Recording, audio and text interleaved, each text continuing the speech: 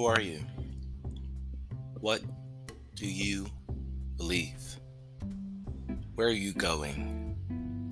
I found myself coming back to these questions over and over again. Often, the answers seemed so far away and so impossible to reach. And honestly, I would just give up because I became too afraid because I then had to deal with all the things that I didn't accomplish, all the things that I was not, and all the places that I had not been. I had to deal with the had not, the have nots, and who I wasn't in order to actually realize who I am, what I have, and where I'm going. But to dig that deep, to look that deep inside, it took faith. Faith that I didn't believe the dark things that I saw about myself. Faith, even in the things that I didn't like about myself, I had to choose faith. For so long, I had chose fear. Fear is invisible. Fear is unreal. Fear is not something that you can go to Walmart and purchase. We haven't figured out how to capitalize and how to commoditize fear yet, right? But it is something we all experience. It is something that when we all go to bed at night, it's that thing that creeps up, into our thought, that intrusive, thought pattern, that intrusive thought that comes into your thought pattern. When you wake up, that first thought, that anxiety, that fear, we all experience it, right? And it's invisible, right? It's not real. So why not choose another unreal, invisible thing like faith? Right? If we spend so much time focusing on fear and it's not real, the negative, why don't we choose? I like to think that faith is the antonym or antithesis of fear. Why don't we choose that? The positive choice. Believe in something.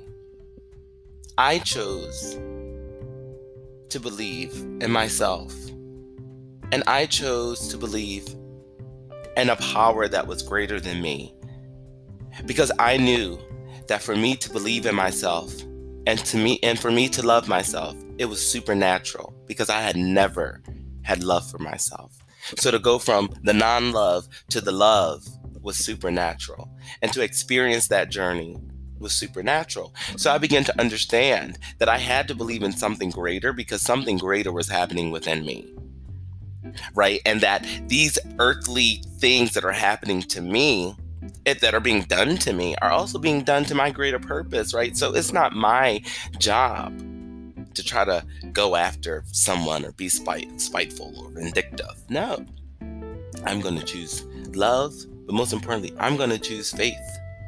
That unseen thing, right? Just as I had chosen fear for so long, that unfair thing, the unseen thing, fear, I now choose another unseen thing, faith.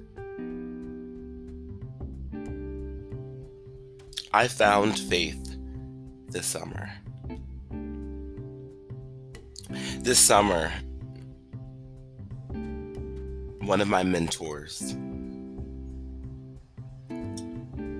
called me and said, "You have a choice because you're hurting and you're unwell and you're coping on your own."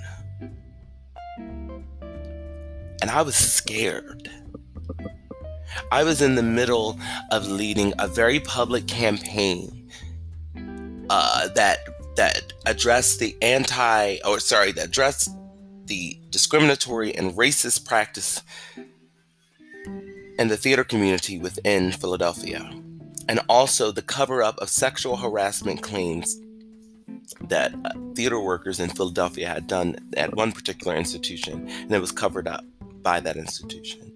A very public campaign that, though I thought we were doing the right thing by voicing,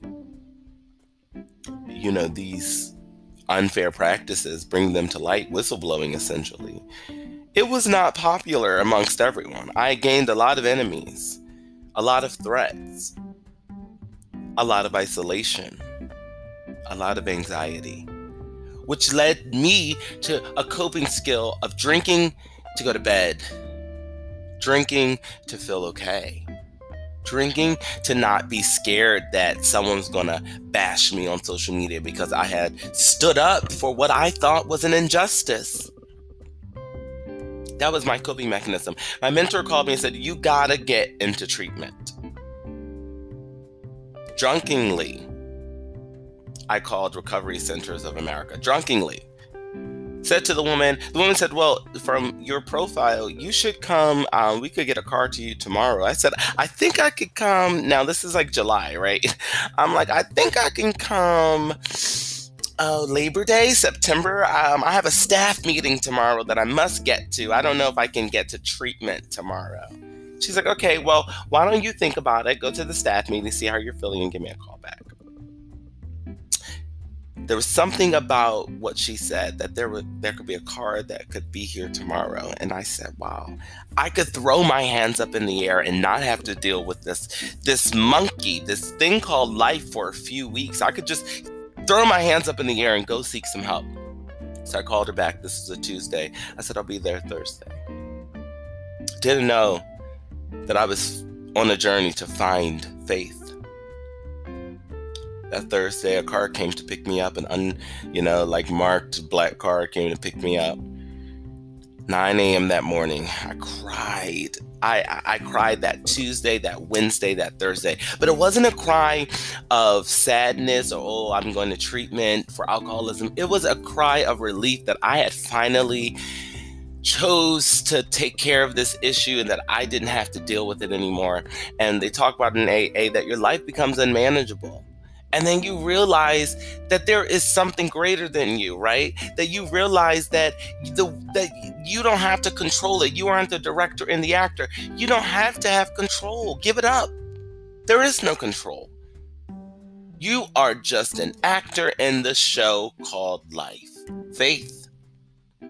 Not trying to know what tomorrow's going to be, what the next moment's going to be, right? Faith in the moment right now will get me to the next moment. I can't stress about not being able to do X, Y, and Z tomorrow or not being able to pay this next week because I'm alive right now.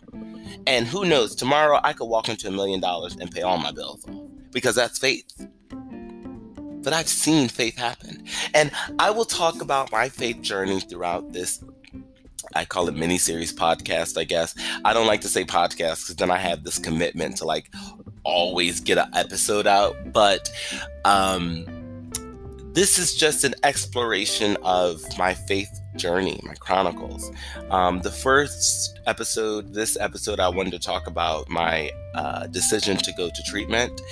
And I'll talk about more of that in the next episode. But I made a decision and checked myself into rehab on July 23rd to deal with alcoholism. And that was the first leap of faith I had taken in about 5 years. And I didn't realize how complacent I had become. But the complacency wasn't contentment. It was just like a run-of-the-mill sort of thing. And that is when I started to see what faith was. When I said, wow, I'm going to leave work for 5 weeks, take a short-term medical leave. I'm going to leave my life. I'm going to leave everything for 5 weeks. My cat for 5 weeks. They took my cell phone, my computer. I had no technology. Okay, I was in upstate Pennsylvania, 5 weeks. And getting treatment. And it was there that I learned about my dual diagnosis of anxiety, general anxiety disorder, and alcoholism. And I began to get help and really, have faith in myself and faith in my work and faith in my recovery and faith in that there is something greater in me and that I had to, do some work to realign to that purpose. But it's faith. It's all faith. And so I found faith July 23rd, 2020, the day that I checked myself into Recovery Centers of America, Devon, Pennsylvania. So the next episode, I'll begin to talk about that 5-week journey and some of the things that I discovered there. But today's episode, I wanted to just talk about that choice. When you don't know, but you know you got to do something, right? And that was me. I knew I had to do something. And so I made the choice to go to treatment. Put everything that I had on the line, right? That faith, and it paid off because I found faith. Tune in next time, and I'll begin to tell you how. Thanks for listening.